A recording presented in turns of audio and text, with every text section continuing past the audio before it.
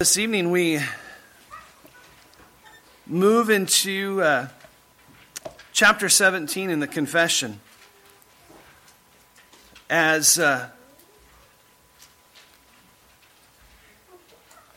often as you kind of begin to understand Reformed theology, often people will call the 5 points of Calvinism.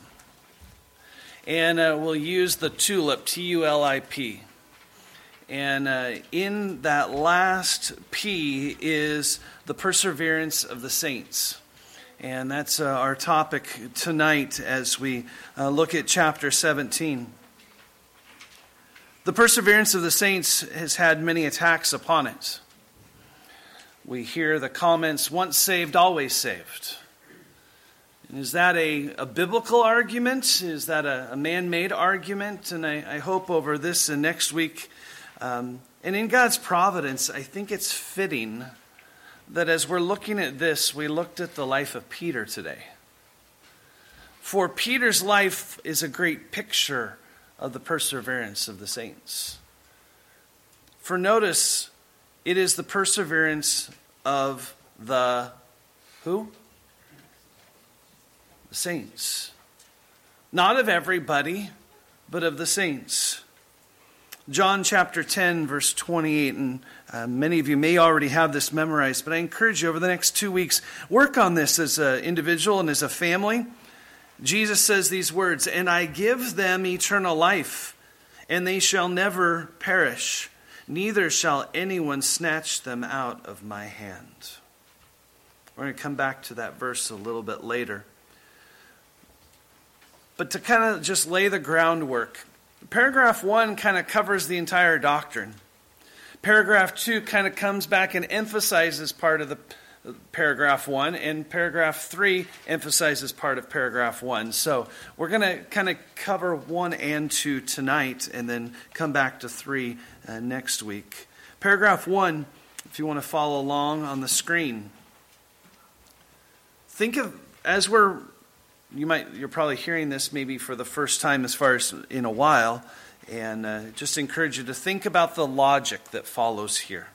Those whom God has accepted in the beloved, effectually called and sanctified by his Spirit, and given the precious faith of his elect unto, can neither totally nor finally fall from the state of grace, but shall certainly persevere therein to the end, and be eternally saved, seeing the gifts and callings of God are without repentance, from which source he still begets and nourishes in them faith, repentance, love, joy, hope, and all the graces of the Spirit unto immortality.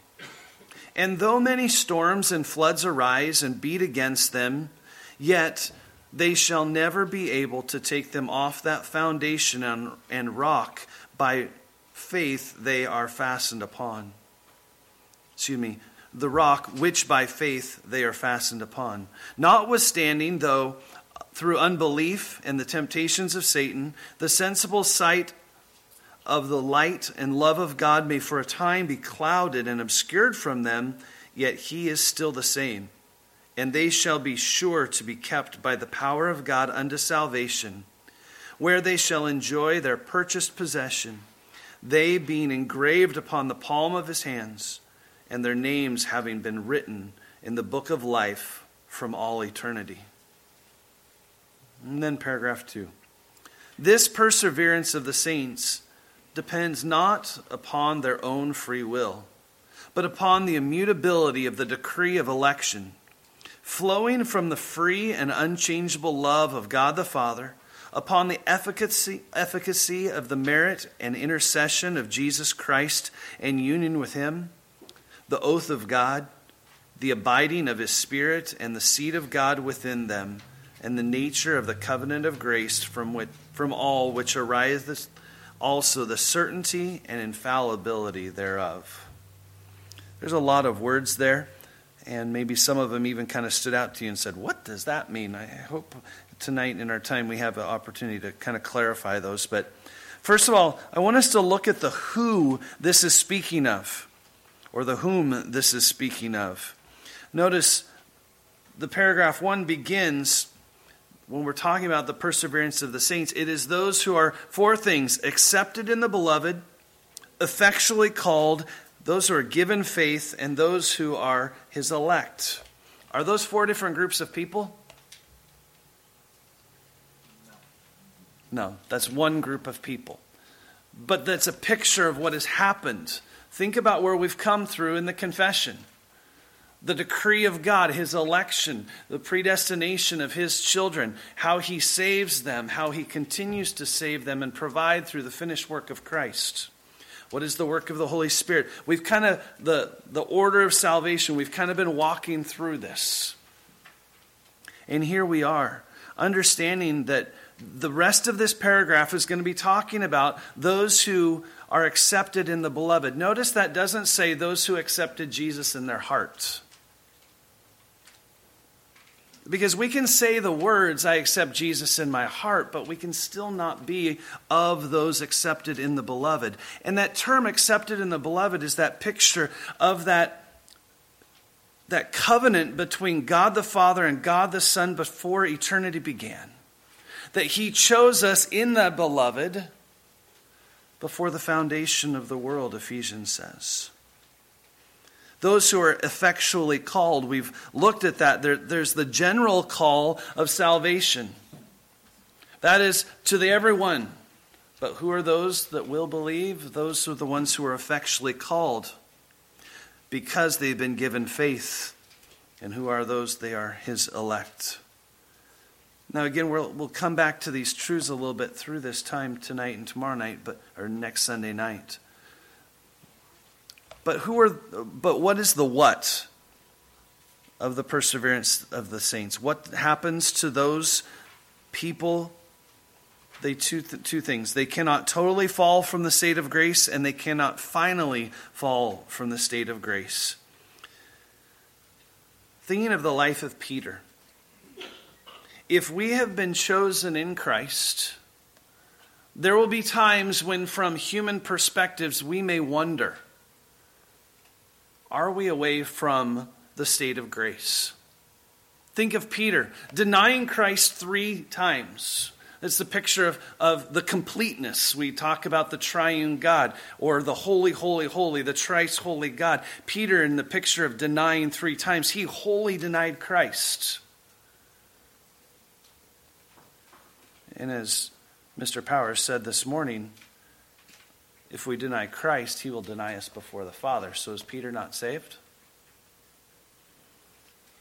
No, because for a time there was sin. There was a battle that was going on. But the perseverance is that what happens and continues to the end. But sometimes when we look from this perspective, it is difficult for us to know. Is this person apart from grace, apart from the work of God? Or is this a time of falling into temptation and living in the flesh? We do not look with the eyes of God, all knowing the heart and intentions. But we can see and we can call people and we can say, hey, I think there's something you need to look at. Is this the pattern of your life? Where are you? Are you in the beloved? Because the actions that we're showing, and the emphasis here is that we cannot totally fall from grace and we cannot finally fall from grace. Those 2 terms, the totality, we cannot be all the way. There may be a falling away that we seem to have, but it is not a complete falling away. There may be a time where, like Christian, in the picture of that kind of modern parable, we call it modern, but it's old to us, in the Pilgrim's Progress, when he ended up in the Slough of Despond. Was he an unbeliever at that time?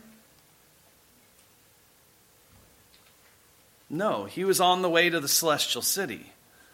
But he had been walking in sin. But then there was a repentance to come back.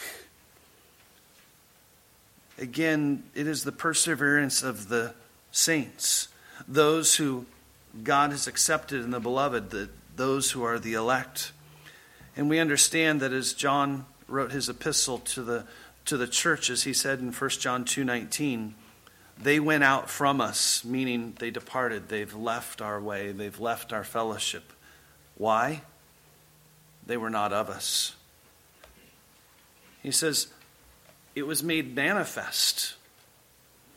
Because he says, if they had truly been of the elect, he says, they would have continued with us, but they went out that they might be made manifest that none of them were of us. That's a difficult thing. We understand, again, looking at the truth of Scripture, we have to build upon the character of God that no one can lose their salvation. And if we can't lose our salvation, how then do we understand this? We understand it from the fact that though they may have showed some fruit, it was not salvific.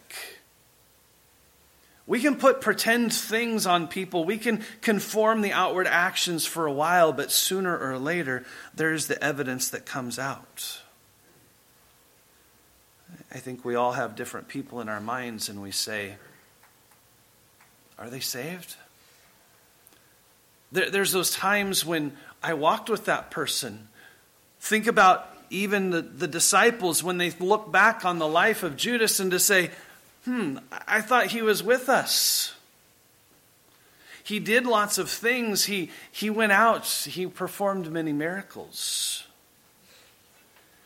But notice the words that Mr. Powers said this morning. Jesus said, depart from me, for I, what?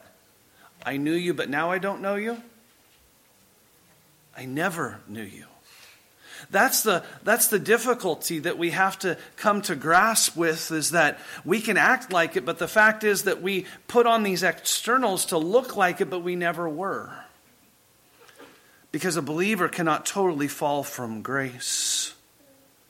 Because we who are the elect prove that we are of the elect, not by accomplishing it our own strength, but because we are of the elect, as Matthew 24:13 says, but he who endures to the end shall be saved. It's not a if we endure in our own strength, it's if we are chosen of God, it's proven by enduring to the end.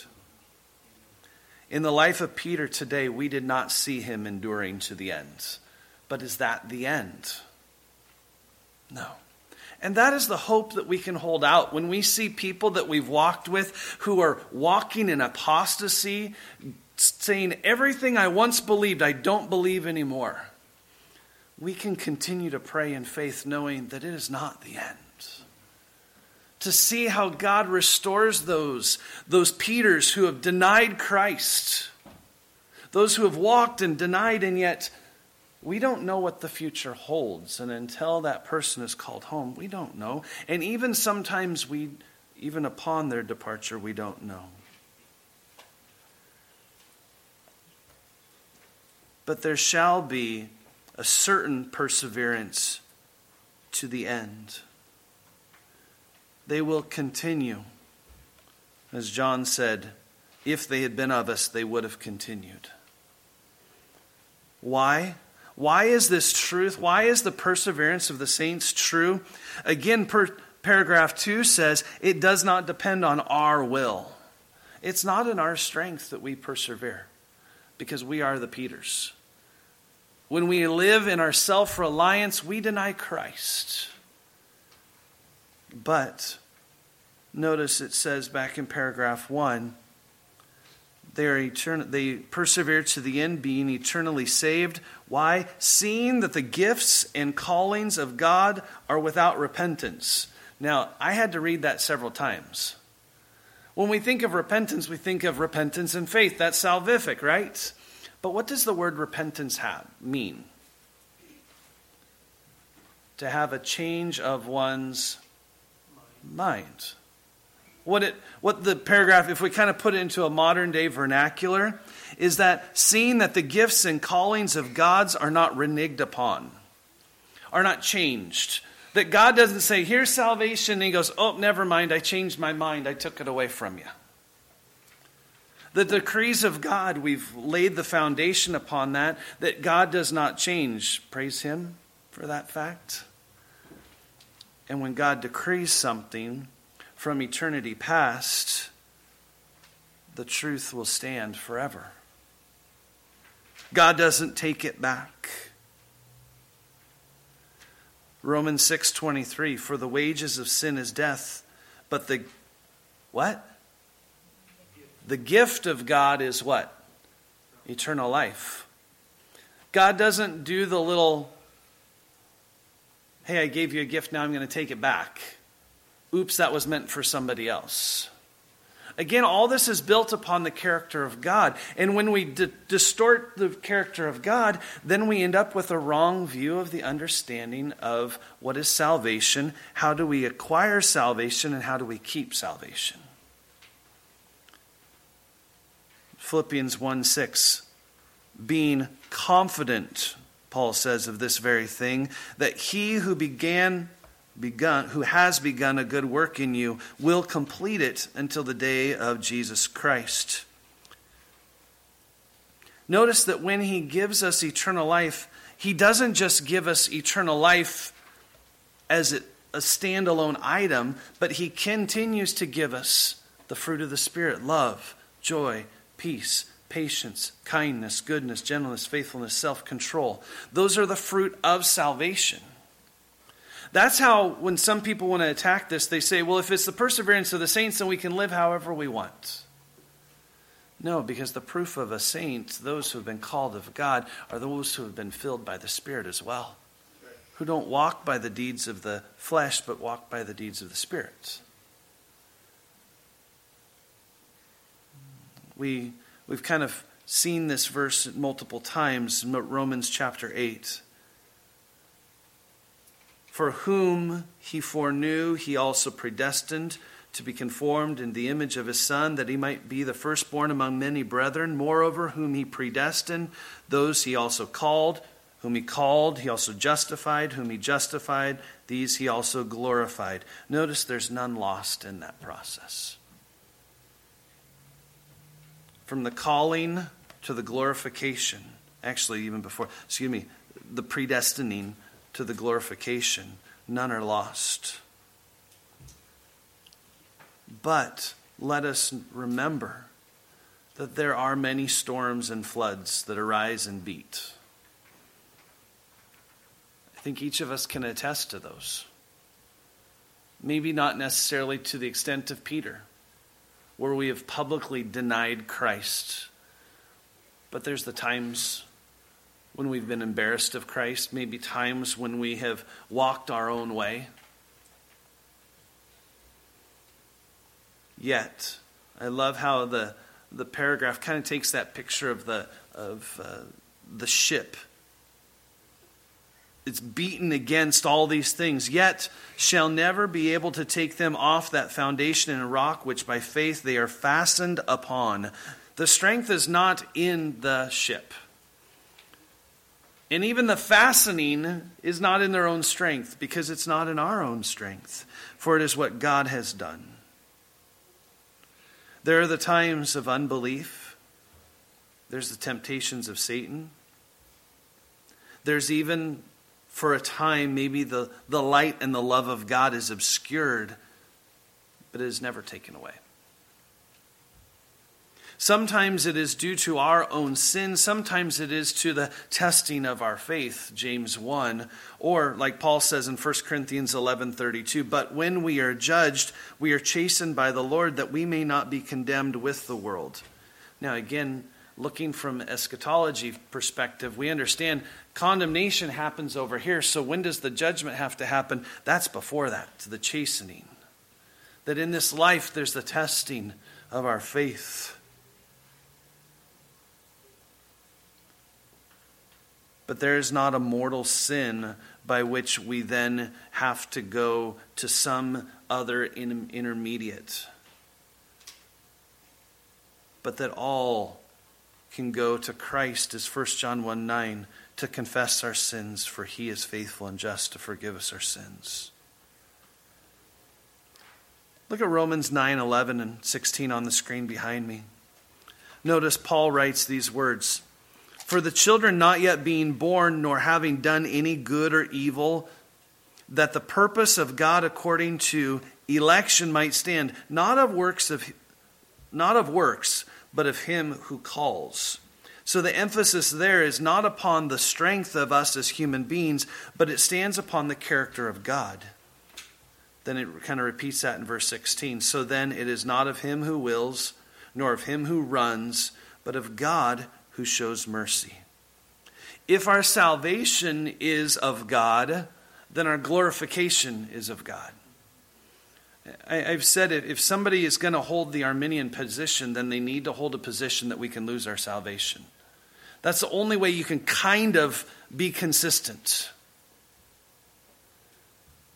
I don't believe it's consistent whatsoever with Scripture, but it's at least consistent with its own position. The hope in here is not that we hold ourselves fast, but yet as that song, even as Bethany played it today, Christ will hold me fast. That is our hope, that we are secured upon Christ, not in our own strength. He doesn't change and we are kept by his power. Again, as John 10:28 says, and I give them eternal life, and they shall never perish, neither shall anyone snatch them out of my hand. Again, eternal life is given to us. What does he mean by they shall never perish? That we shall never die? No. Christ believers die, but we die in him. Therefore, we do not perish, meaning that we have eternal life. And the reminder that we are kept in the hand of Almighty God. We are kept by the love of the Father, the merit and intercession of the Son. As Thomas Watson said, would Christ, think ye, have shed his blood that we might believe in him for a little while and then fall away? Do we think that Christ will lose his purchase? And I think that's an aspect we miss on this whole truth. That we have been bought with a price, that there was that covenant between God the Father and God the Son in eternity past. This transaction has been made. It didn't mean, it wasn't up to us in our own power and our own strength. It was predetermined. And as A.A. Hodge says, since therefore neither Christ's redemption nor his intercession can fail of the ends for which they are designed, it is evidently impossible that those for whom he was substituted, and for whom he acquired a perfect righteousness, and for whom he offers an effectual intercession, can fail of salvation. It is impossible. It's due to the unchangeable love of God the Father, the efficacy of the merit and intercession of Christ, our union with him. It's based upon his oath, the abiding work of the Spirit, the nature of the covenant of grace. I've referred to it multiple times, but Ephesians 1, 5, and 6. Having predestined us to adoption as sons by Jesus Christ to himself, according to the good pleasure of his will, to the praise of the glory of his grace, by which he made us accepted in the beloved. Notice all those things are done for us, for us, for us. And if those are going to go away, it means that God reneges on that. But does God renege on it? Does God change his mind? No. I'm thankful for that. Because if, as I probably said it before, John MacArthur has said, if we could lose our salvation, we would. That's our nature. We would set it aside. But as Hebrews 6, 17 and 18 says, thus God, determining to show more abundantly to the heirs of promise the immutability of his counsel, confirmed it by an oath, that by two immutable things in which it is impossible for God to lie, we might have a strong consolation, who have fled for refuge to lay hold of the hope set before us. What a great hope we have. Again, we look, and we'll see even more next week, that the Christian life is not free of trials. It's not free of doubts. It's not free of sin. But those who are his children will always be. And it's proved through the continual work of God in our life. I recognize there's difficulties as we walk through, as we remember people, as we look at our own lives, we see our own sin, and yet think of the Apostle Paul throughout the whole book of Romans. He's battling, saying, how in the world, look at my life. I do these things that I want to do, that I don't do. I don't know. You can hear this battle within him, and that is really the convicting work of the Holy Spirit.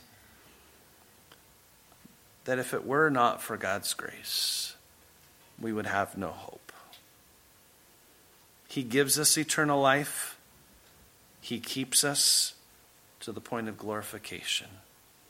The proof of that is that we continue to walk in his ways. I pray that this can be an encouragement to us. The doctrine of the perseverance of the saints is not a fatalistic doctrine. It's a doctrine of hope, that none of his will perish. And we don't know who those are. As I think it was Spurgeon, as he closed the service one Sunday, said, let's go find the elect. That's the joy in salvation, in sharing the gospel. The results are there because God has ordained those results. It's not in our will, but in his will, in his power. Let's pray. Father, thank you for these truths. And Father, I recognize the difficulty as we think of different people that we've walked the face of the earth with. Just like the apostles with Judas, or looking at the life of Peter and the denial. And Lord, we pray that we would look and have hope. That there would be a certainty in our lives, not based upon looking at the strength that we have, to not rely upon ourselves, but to rely upon Christ in his great work, in your great decree. Lord, show the fruit of salvation in our lives. Lord, prove yourself faithful by calling each one of us to be your children. Lord, thank you that you are faithful to continue to complete the good work that you have begun. Lord, do that work even here tonight. We pray in Christ's name. Amen.